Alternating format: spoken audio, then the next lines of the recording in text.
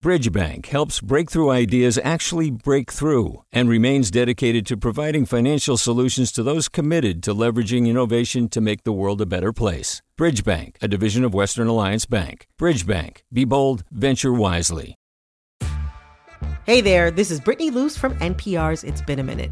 KQED's podcasts like The Bay, Bay Curious, Mind Shift, Right Nowish, and more all tell the stories of the Bay and beyond with reliable, human-centered journalism.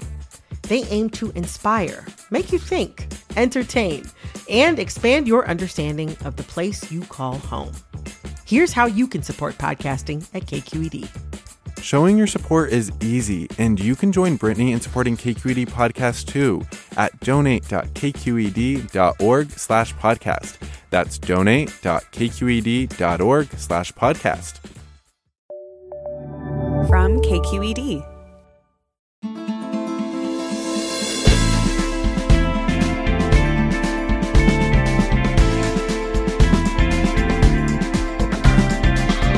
From KQED in San Francisco, I'm Alexis Madrigal with a holiday edition of Forum from our archives. In 2017, a student at Albany High School created an Instagram account for his friends and began posting viciously racist memes about black students. When the account came to light, a firestorm erupted over how to hold the creator and his followers accountable and what to do about the anger and fear caused by the posts.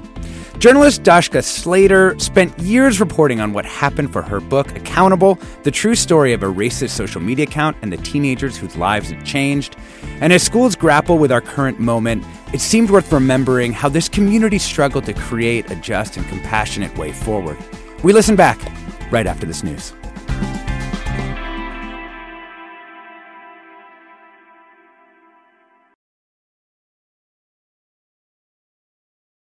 Welcome to Forum. I'm Alexis Madrigal. If you were in or around Albany High School in 2017, you know about the account. Though it began as a private Instagram and was only ever followed by about 15 people, the posts were so racist and their revelation so explosive that it led to huge protests and a botched mediation. It landed the school on local TV news. You cannot be on me. You cannot be on me. Albany High School students attempting to block a car with students who they say were involved in a hate-filled Instagram page. I was standing next to my coach, who is also African American, and we both had nooses around our neck, and that was the joke. I felt really disgusted. The fallout continued for years and years, and here to help us reconstruct what happened, what we can learn from that fallout, from this brutal moment at the school, we're joined by Dashka Slater, the author of The 57 Bus, as well as several children's books. Her new book about Albany is Accountable, the true story of a racist social media account and the teenagers whose lives it changed. Welcome to Studio B, Dashka. Thanks so much for having me. So for people who weren't following this, contemporaneously, just tell us the basic thing that kind of happened here. One day, a group of kids who were friends were getting together over the weekend, and one of them, a biracial white and Mexican boy, showed one of the girls who is black and her friend who is Asian an Instagram account that a mutual friend of theirs had made. And this account was extremely racist, it had a number of things on it, some kind of roast memes making fun of the guys making fun of each other, lots of the kinds of standard misogyny that you see kids doing, making fun of girls for their weight, that kind of thing. So bad enough. And then there were also these very racist memes, some of which targeted black girls who were in their social circle. Mm. And when the word started to get out, like after it became known beyond the sort of private followership of this account, then what started to happen, within the school? Well, it was so upsetting to the girls who were friends with these boys, which is kind of, it began to radiate out through the school starting on Monday after this weekend revelation. And the girls who were friends with these boys felt deeply hurt and betrayed. And other Black girls who, even if they weren't on the account, obviously they felt deeply hurt and betrayed at the same time. And it began to move in the course of the school day through this extended friend groups of junior girls. And their upset quickly caught the attention of administrators who pulled them in and began the process of trying to figure out what this account was, because it was private and it had, the followers were all using their Instagram names, some of which were clear who they were and some of them weren't. But none of them could actually get to the account because it was private. So it was actually some students who then actually got a hold of basically screenshots of the account. Yeah, I always call this kind of the Nancy Drew moment, where there was one girl, Carrie, who was friends with some of the targeted girls, and she was also friends with the creator of the account. And she figured out how to get a phone from one of the followers and take pictures of it with her own phone and see what was on the account and document it. Wow.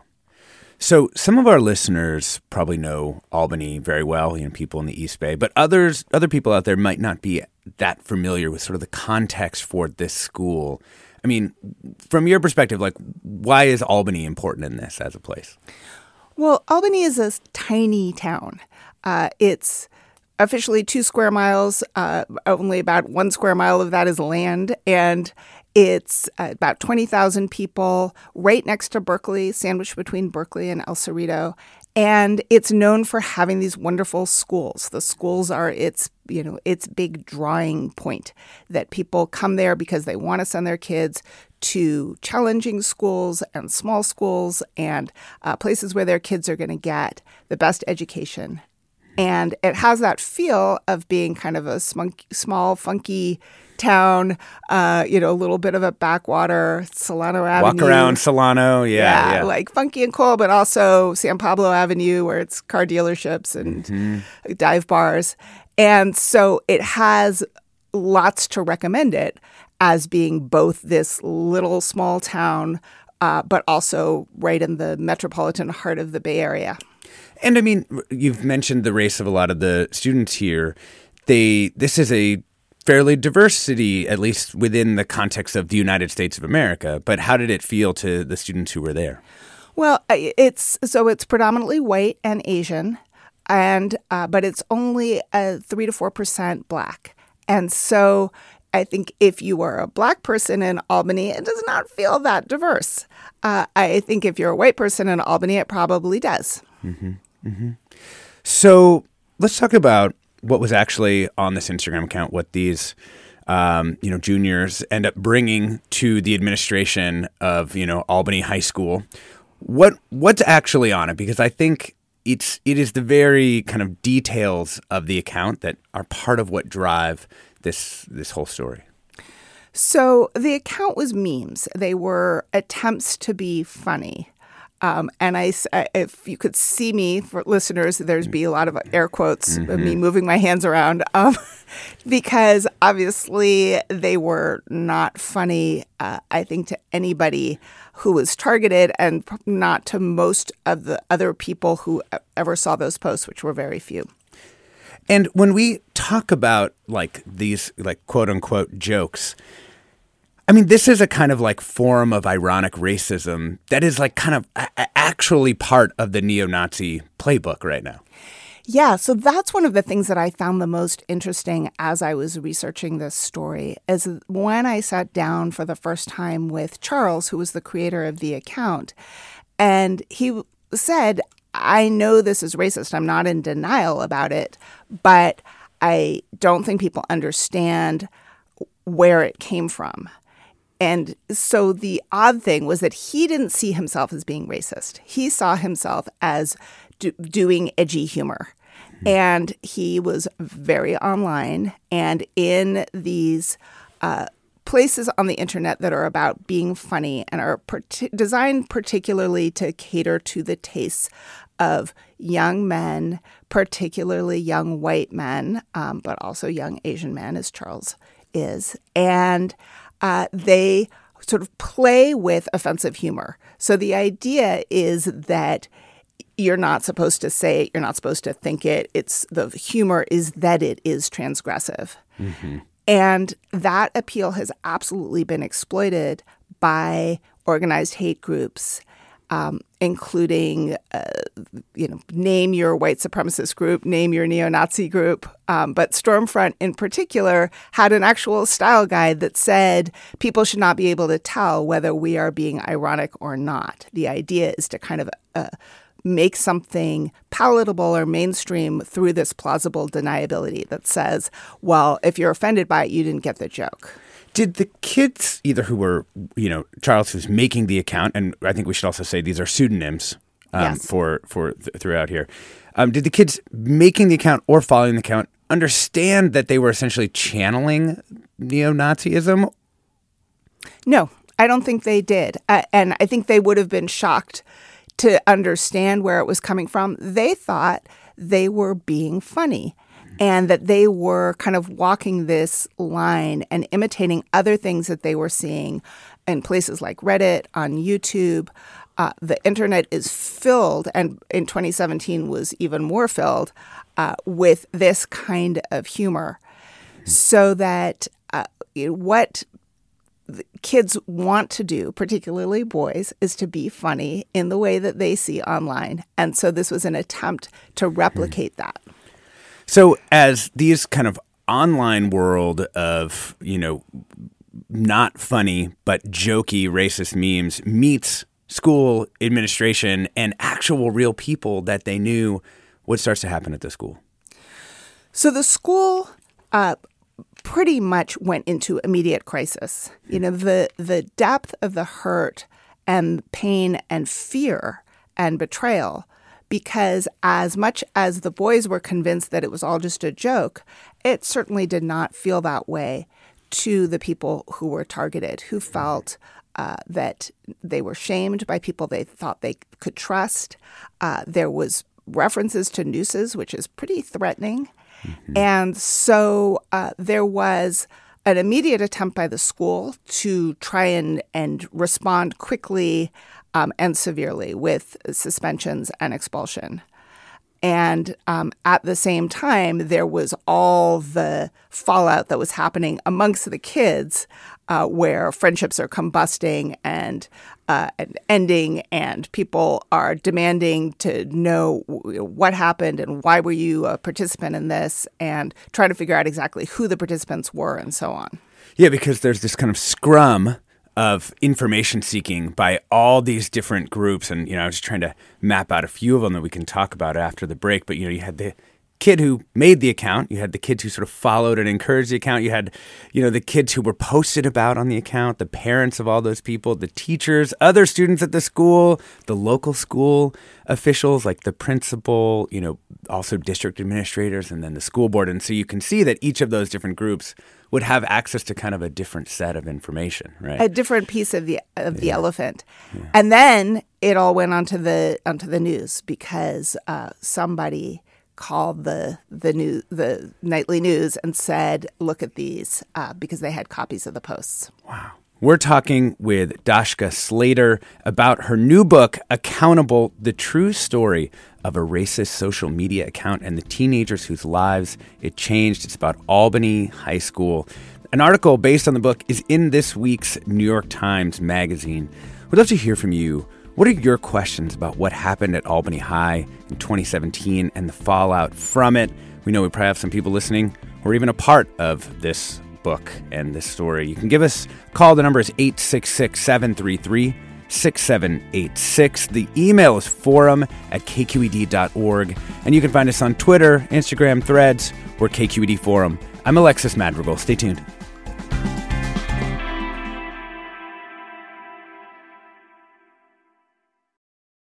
Support for Forum comes from San Francisco Opera. Set 10 years after a school shooting, the critically acclaimed opera Innocence takes us into a complex emotional journey where our understanding of innocence and guilt is constantly upended. Kaya Sariaho's ethereal score collapses the past into the present as a community of survivors grapple with how to move forward. Don't miss the highly anticipated American premiere of Innocence, June 1st through 21st. Learn more at sfopera.com. We've all got those parts of our house where the internet just won't go. Well, if you had wall-to-wall Wi-Fi from Xfinity, you could worry less about dead spots. Because with wall-to-wall Wi-Fi from Xfinity, you get fast speeds, reliable connection in every room, and power for all of your devices, even when everyone's online. That's wall-to-wall Wi-Fi only with Xfinity. Restrictions apply, not available in all areas. Actual speeds vary. Welcome back to Forum. I'm Alexis Madrigal. We're talking with Dashka Slater about her new book, Accountable, the true story of a racist social media account and the teenagers whose lives it changed. Set at Albany High School. This is something that happened here in our area in 2017. I wanted to take some time to talk about how the people who were posted about were affected by seeing their friends and, acquaintances both post and like these just horrifically racist things. What happened to some of them? I don't think it's possible to overestimate or overstate how much of a betrayal it was. I often thought when I was reporting this story and talking with the people who had been targeted about how the job of adolescence is to construct an identity. And if you're a kid from a marginalized group, in this case, Black girls, part of the work that you have to do is to kind of protect your growing self from the ambient racism in our culture. One statistic that I talk about in the book is that the average Black teenager encounters 5 instances of discrimination per day in the form of news articles or comments or jokes. So every day, kids are having to kind of protect themselves from those kinds of shame-inducing feelings that are coming from outside, and to grow and be confident and do all the things they want to do as a young person. And this account was like a meteor crashing through the roof of that protection. And all the things that they had let go by, all the dumb remarks that people make, the jokes that people made to one another, because a lot of this is just coming from their peers, all of that looked totally different now. It was impossible to say, well, they didn't really mean it. Just shrug it off. I don't want to be the problem here. All of the stuff that they had been telling themselves was no longer possible to believe. And so it was the account, but it was also all the stuff around the account that was so shattering. And so you saw incredible levels of anxiety because there had been pictures taken of them at school. So there was this sort of feeling of being exposed and people are looking at you and you don't know who to trust. There was a lot of depression and just, feeling disengaged from school, not connected to the community. Like their whole world had just been turned upside down. All the things that they understood as bedrock beliefs that your friends are your friends and they have your back, and people there might be racism out there, but like in here, we're sort of cool. Exactly. This is Albany. Everybody has the same values. And, all of that just blew up. Oh, man. So tough. I mean, this is also occurring really early in the Trump era. And I think a lot of Americans were feeling there was this atavistic return of kind of the ugliest forms of racism. Like things were being said that I think many people never anticipated being said again. And do you think that also fed into that, at least like for, administrators, but and perhaps also for the students? I'm glad you brought that up because I really think it's important to have that context. This was 3 months into the Trump administration, and the levels of kind of ambient anxiety that I think all of us in blue states were feeling, and many people in red states as well, about the fact that white nationalism had been kind of mainstreamed suddenly. And we had somebody who was consorting with the Proud Boys in the highest office of the land. That sense of our identity was also kind of shattered, that we thought we, were living in a place that had moved beyond the most ugly and outwardly aggressive forms of racism. And that made it so that people, I think, were very reactive. There was a real feeling of like, oh my God, the call is coming from inside the house. Like we thought that that was those people in those other places, but actually it's happening right here. Is there a moment when things really blow up within the context of the school? Yeah, there certainly was. There was after all the students who followed the account were suspended for the maximum amount allowed under California state regulations. The creator of the account was moved towards expulsion at this point in the story. He had not been expelled, but he would be. And there was an attempt to have a mediation when the suspended students returned to school. That day, there was also a sit-in that was called to protest the return of these students. And so at the same time that the people who had been targeted by the account and their friends were meeting in a room with the 11 followers of the account who were returning to school.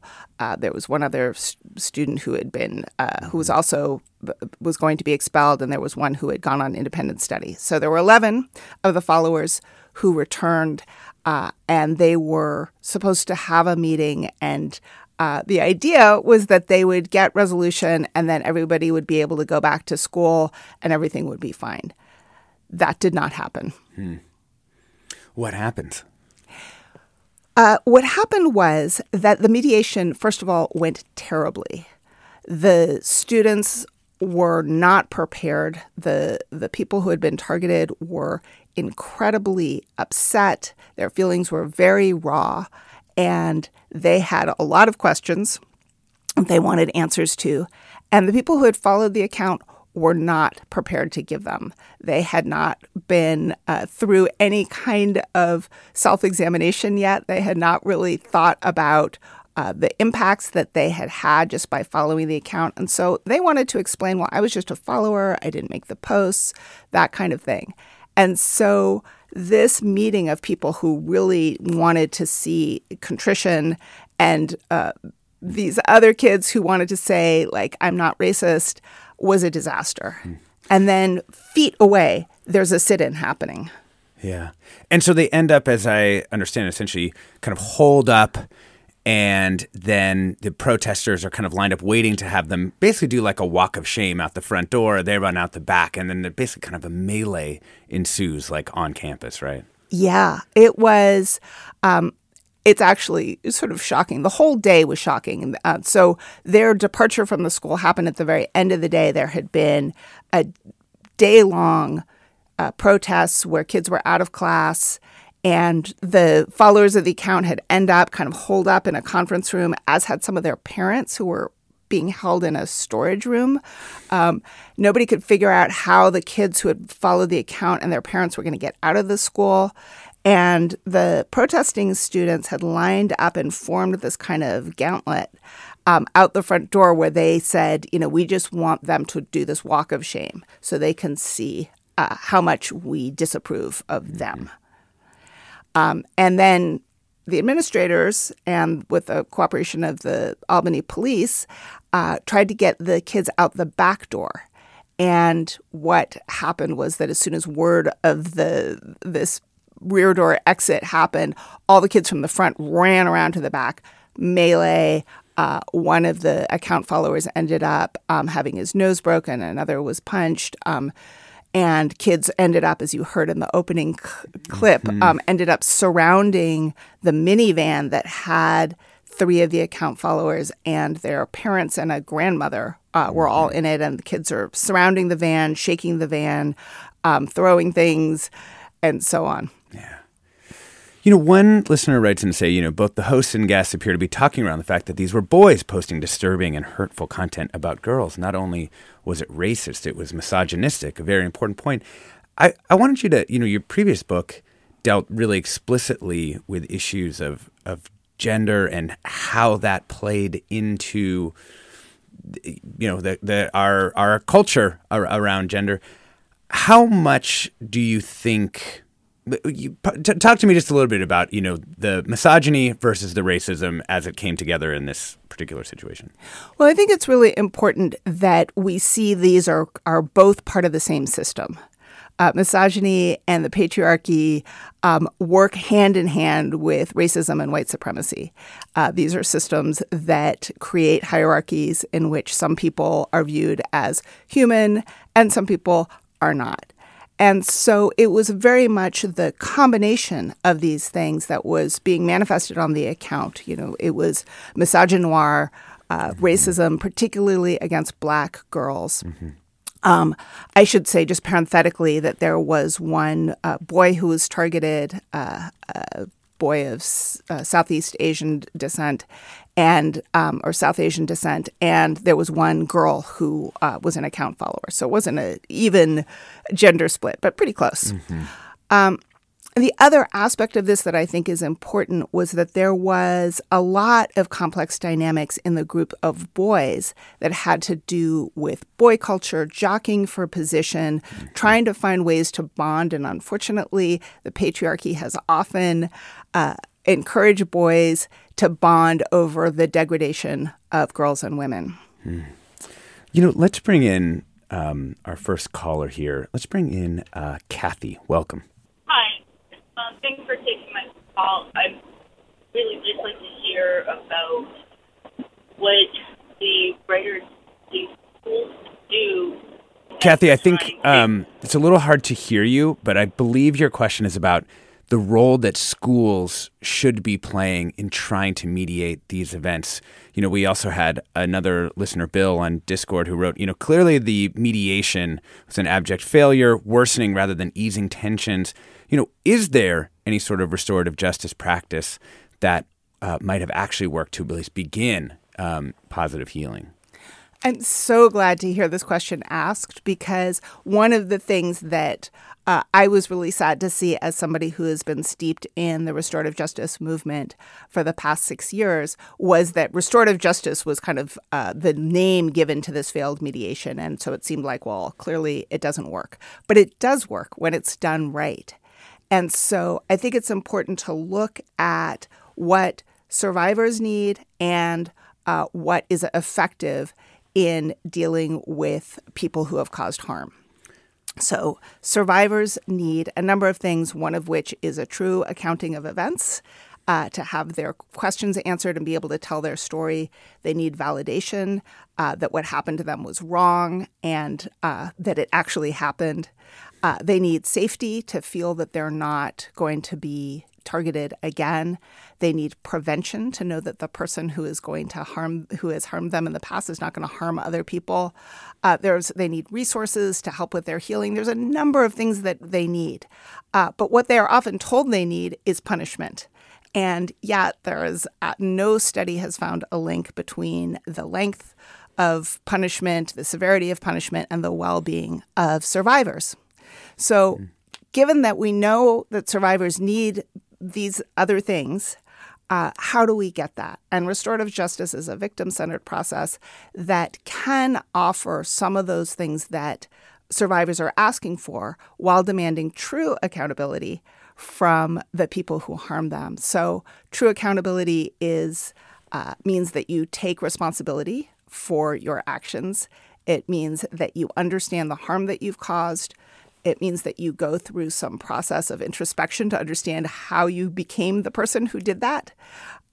It means that you seek to make amends with the consultation of the victim if they are interested in being part of that, and that you don't do it again.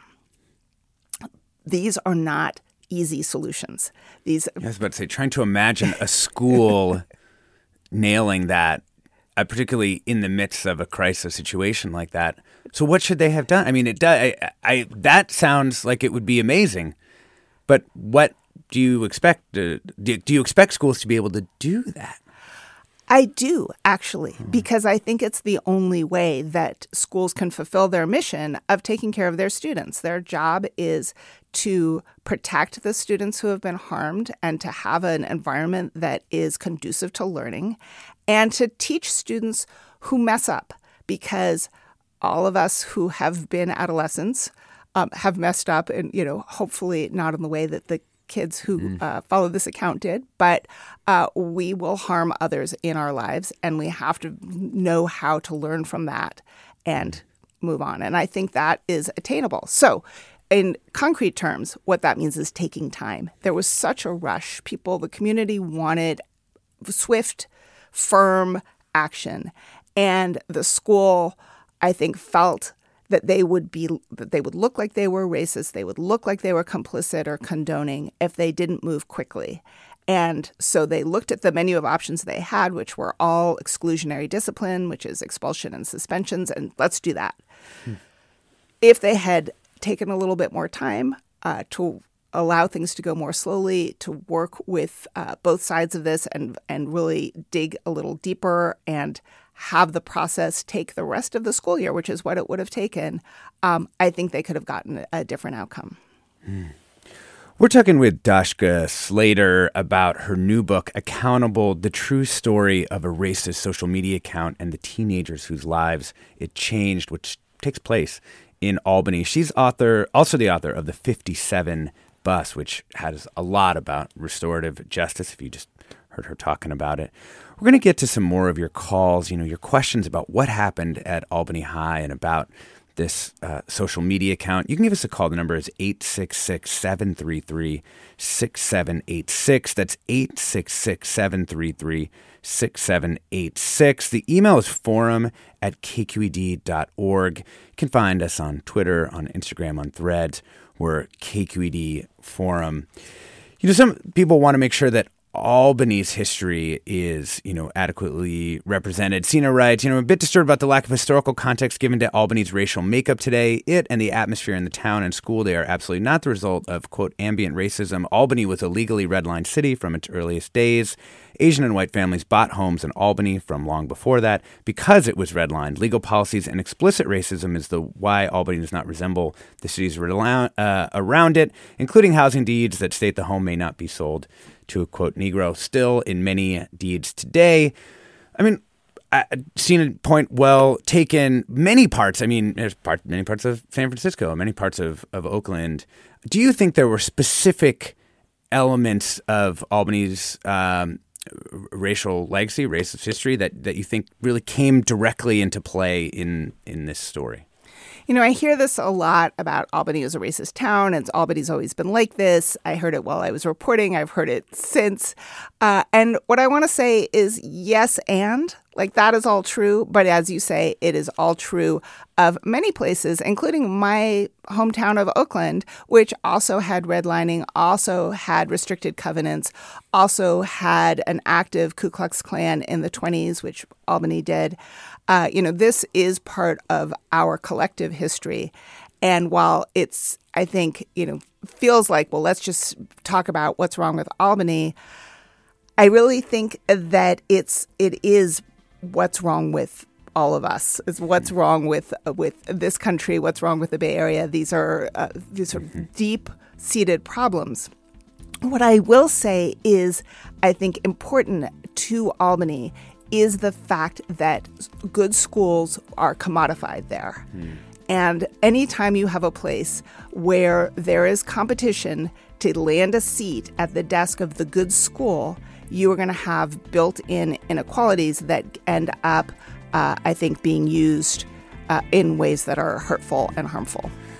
We're talking with Dashka Slater about her new book, Accountable. We'll be back with more.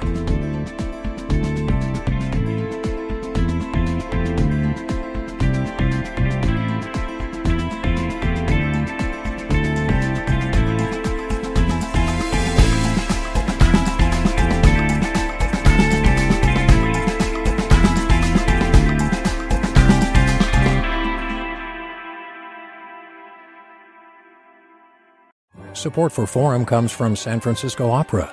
Set 10 years after a school shooting, the critically acclaimed opera Innocence takes us into a complex emotional journey where our understanding of innocence and guilt is constantly upended. Kaya Sariaho's ethereal score collapses the past into the present as a community of survivors grapple with how to move forward. Don't miss the highly anticipated American premiere of Innocence, June 1st through 21st. Learn more at sfopera.com. We've all got those parts of our house where the internet just won't go. Well, if you had wall-to-wall Wi-Fi from Xfinity, you could worry less about dead spots.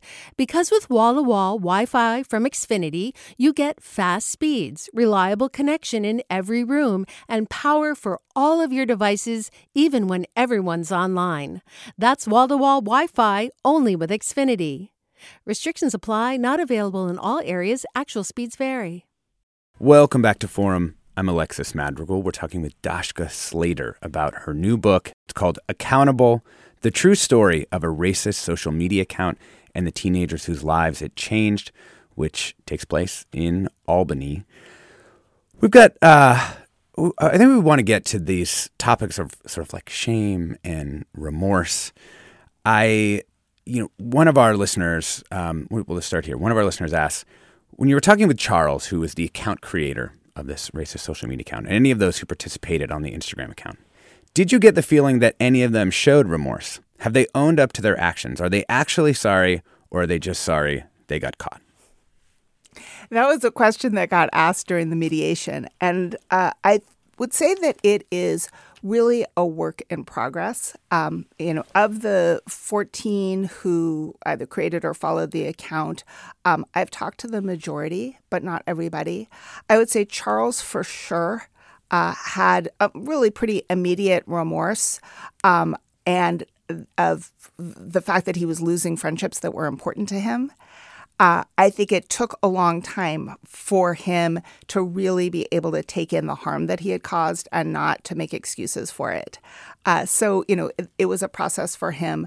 The book follows several of different people who were involved in the account and their process of coming to terms with their level of responsibility. So it follows one boy named Aaron who right away got it. Right away, within a matter of days, began to sort of the process of introspection and why didn't I say anything? He was kind of a tangential follower, not really friends with the people in the account. So his journey was started pretty early. It also follows a boy named Murphy, who was the kid who revealed the account in the first place. And I found his journey particularly interesting because he went through many different levels of, I know this is bad, but it wasn't really me, and it was just a joke, and then maybe I should do something to try and make amends, but I don't know what to do. And so his process was really developed over the many years that we were talking about it. For him to get to that point of really being able to take in the harm that he had caused took a while. Mm-hmm. I mean, it seems to me that at least a possible criticism of this book is that the kids who ran this account or who were involved with this account, both made it and followed it, kind of received too sympathetic a treatment. I mean, how did you think about how to balance that, especially, given the heinousness of the account, but also given the age of the people involved? One thing that I have learned in my time in restorative justice is that people are capable of remarkable transformations.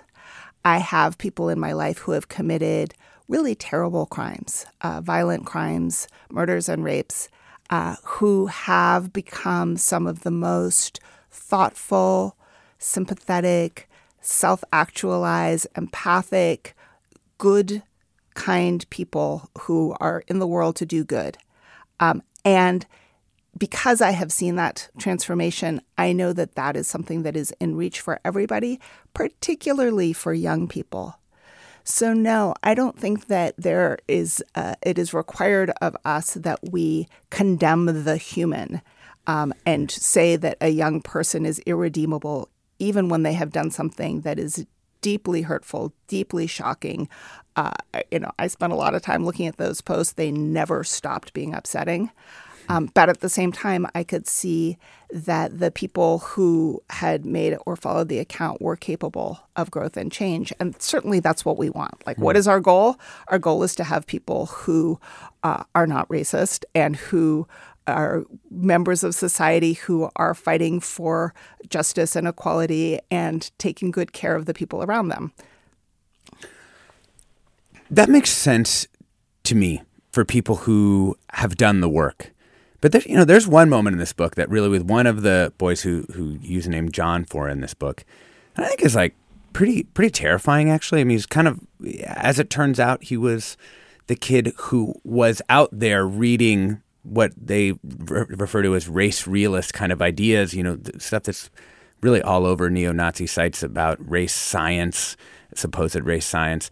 And his level of remorse and also his sense of what happened seemed actually to be quite different from the other kids. How did you end up talking to him and thinking? Yeah, it kind of comes, that revelation kind of comes fairly late in the book, that there was someone who actually knew that these things emanated from the darkest corner of, American racial grossness. Knew and also didn't know, because he believed that he had found science. So just to set the scene a little bit, this was a couple of years into the reporting process. I sat down with, I tried to interview all of the account followers. And this was a kid who actually had not engaged with the account really at all. Wasn't a big social media guy. And so we sat down to talk, and he said very early on in the conversation, I am significantly responsible. And I was just completely puzzled, like, how? And then he began to share with me this, scare quotes again, I'm doing the information that he had found on the internet when he was researching why it was that he, as a white kid, looked different from his Asian friends. That was his initial question. And his Google search ended up taking him into these very dark and disturbing parts of the internet that promote this fake race science that says that there are biological differences between the races that determine people's intelligence and other abilities. And he was convinced that he had found sort of a secret science. You said that you were found that section of the book disturbing, as did I. I was incredibly shaken when I walked away from that interview, because came so out of the blue. And then when I went back to other people who had followed the account or were friends with this kid, to ask them, like, were you listening? Like, what, did he talk to you about this? Did you understand what this was? And he was a very low status person in their friend group. And so there was this way in which, but he was also thought to be very smart. And so it was kind of like they took in the information, but they also teased him about it. And so they were in this zone of kind of plausible deniability, which is where all this dark stuff lives, where you can say, like, I'm yes, but no. Right. And then nobody can accuse you of being anything. Well, and to get back to earlier listeners' point about the gender dynamics of this group, and this all this talk of kind of alpha male kind of stuff that they're trying to do to each other, that also clearly seems to have been kind of one of his cards, was to be able to kind of pull, well, I'm willing to transgress along this racial dimension, and therefore that gives me some credibility within this group where I'm otherwise kind of like the loser of the group. Exactly. And I think that these kinds of boy dynamics are really important because I get asked a lot, and certainly the people who are targeted by the account asked a lot, why did nobody say anything? Why did nobody stop this? And because anybody could have said something. Anybody could have gone outside of their friend group, gone to a teacher, gone to a parent, gone to an administrator. Somebody could have done something, and nobody did. There was one kid in the group who tried, who did say a number of times, I don't think this is cool. But he, again, was low status in the group, and so that was just an excuse to kind of bully him more. Right. God. Let's try and get to some more calls here. Stuart in San Rafael, welcome. Hi. Thanks for taking my call. I have a question about the disconnect that happens between what people do online and what they do in their real life, and how they don't seem to understand the responsibility and the real world's impact that can have. And I was wondering if you see a way to address that, and for a way for people to connect their kind of very outward public behavior, which sometimes they even forget that they've been involved in, and what they do in their everyday interactions, and what you could maybe consider their true self. Stuart, great question. I know there's both a lot of research about this, and I'm also just curious about the specific ways that you feel like the kids try to think about what they've done online versus their real life. Thank you so much, Stuart. Yeah, it's a really great question. And I think that people in general, but kids in particular, make this distinction between online and offline. And there's, this idea that like it was a private account, so we were just joking around. And I think that connecting the dots between what you do online and how you are conducting yourself in the world often doesn't happen for young people. But as you say, it doesn't happen for adults either. There's lots of instances of people popping off, being super, aggressive, hostile online in ways that they would never be face-to-face. Anonymity is a dangerous thing often. So certainly one thing that I hope my book will do for young people in particular is to help them see the real-world consequences of what they do online. We know that about 3/4 of all young people have been exposed to hate online, and about 85% of them did not seek it out. It came to them. But 20% in the stats, these stats are in this book, Accountable. One of the stats in it is that 20% of people have participated in the creation of some kind of hate content online. That blew my mind. That's a huge number of young people. It's a huge number of young people. And so, that brings up all kinds of questions for the adults in the lives of young people about how are we preparing kids, helping them make these connections. And I think one of the things that the caller brought up is also important, that adults are often completely unaware of the online lives of their kids or their students. And, that kids will have beefs with one another who have never met because of something that happened online. And so part of what happens is that the adults are not really clued into what's happening, and so they're not helping the kids make those connections. And also not helping them contextualize the fact that there is this online hate that is coming from these very dark places, but that to them is just like what everybody laughs at. God. This definitely, if you're a parent out there and your child does not yet have a cell phone, this is going to make you never want to give them a cell phone. This is it. Landlines only from here on out. Matcha Prana on Discord writes in to say, I completely agree with the sentiment that the role of schools is to teach those who mess up. High school is a time where kids are going to explore and make all kinds of mistakes, even severe ones. They're going to need role models, both from teachers and, more importantly, from classmates. And let's stay in the school realm. Eli in Sebastopol, welcome to the show. Hi, thank you.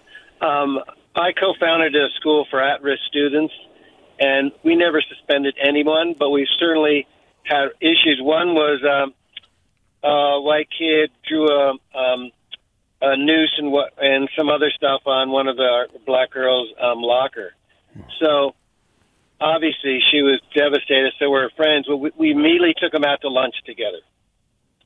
And at lunch, away from school, they were able to express each other's pain because both of them had it and see each other.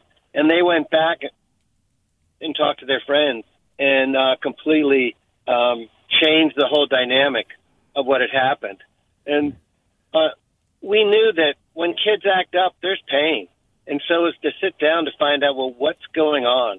And one last comment, in the New Guinea Highlands, they say if you don't initiate the young men, they'll burn down the village. They'll burn down the villages.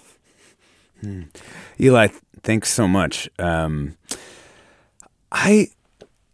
this question of like what should have been done, how could this have gone a different way? Should it have gone a different way? Like, where's the moment, where intervention could have happened, It seems like it's way upstream from a lot of the things that happened.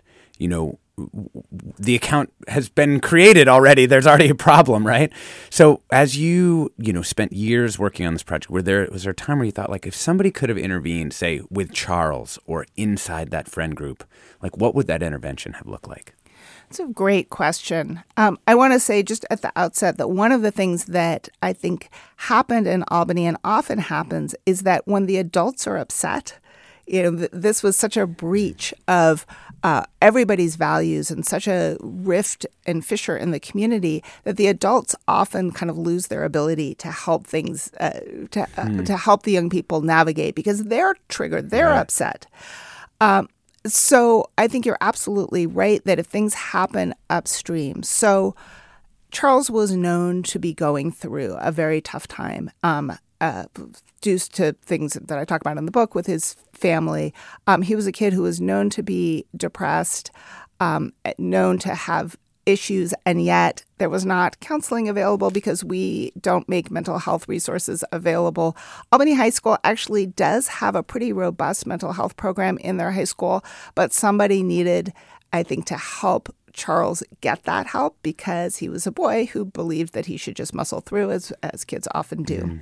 Mm-hmm. There were many, many transgressions and jokes that were offensive that were happening within these friend groups and in the school as a whole that were not addressed. Again, I think that teachers probably weren't aware. The students weren't thinking that was a big enough deal to go to the school about. Often kids, again, muscle through, shrug stuff off because they don't want to be the angry black girl or the troublemaker. They don't want to invite repercussions.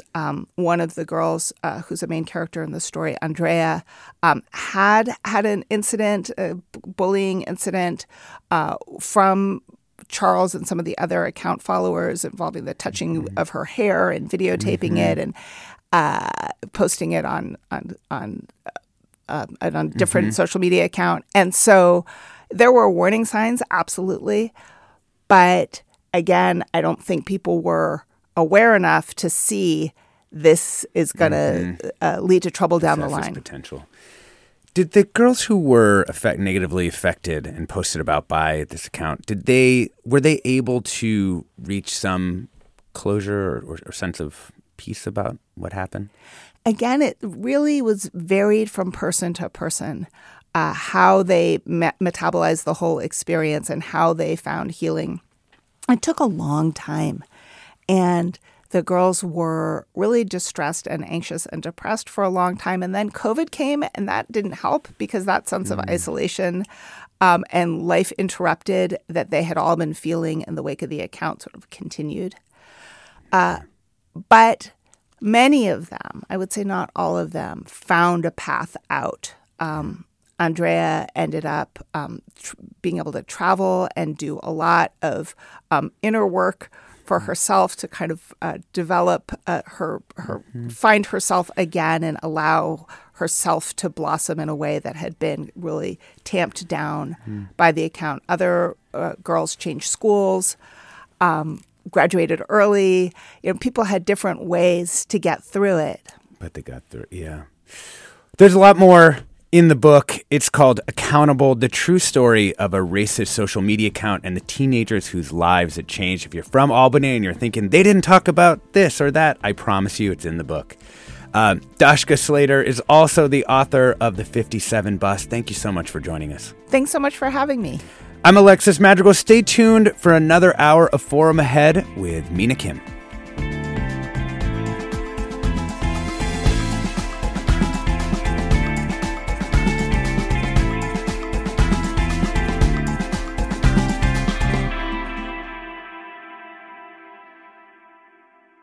Funds for the production of KQED's Forum are provided by the John S. and James L. Knight Foundation, the Generosity Foundation, the Germanicos Foundation, and the Heising Simons Foundation.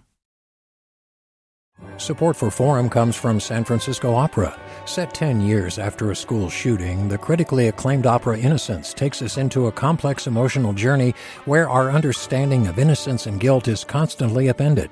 Kaya Sariaho's ethereal score collapses the past into the present as a community of survivors grapple with how to move forward. Don't miss the highly anticipated American premiere of Innocence, June 1st through 21st. Learn more at sfopera.com. We've all got those parts of our house where the internet just won't go. Well, if you had wall-to-wall Wi-Fi from Xfinity, you could worry less about dead spots.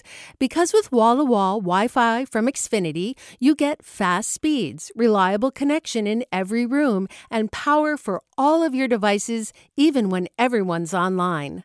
That's wall-to-wall Wi-Fi only with Xfinity. Restrictions apply, not available in all areas. Actual speeds vary. All over the country, we need to improve reading in Wisconsin. Schools are changing the way they teach reading. I'm calling for a renewed focus on literacy. We have gotten this wrong in New York and all across the nation. And it's happening because of a podcast. I think your podcast has changed my life. And I'm going to share this podcast with everyone I meet. Sold a Story investigates how teaching kids to read went wrong. New episodes of Sold a Story are available now.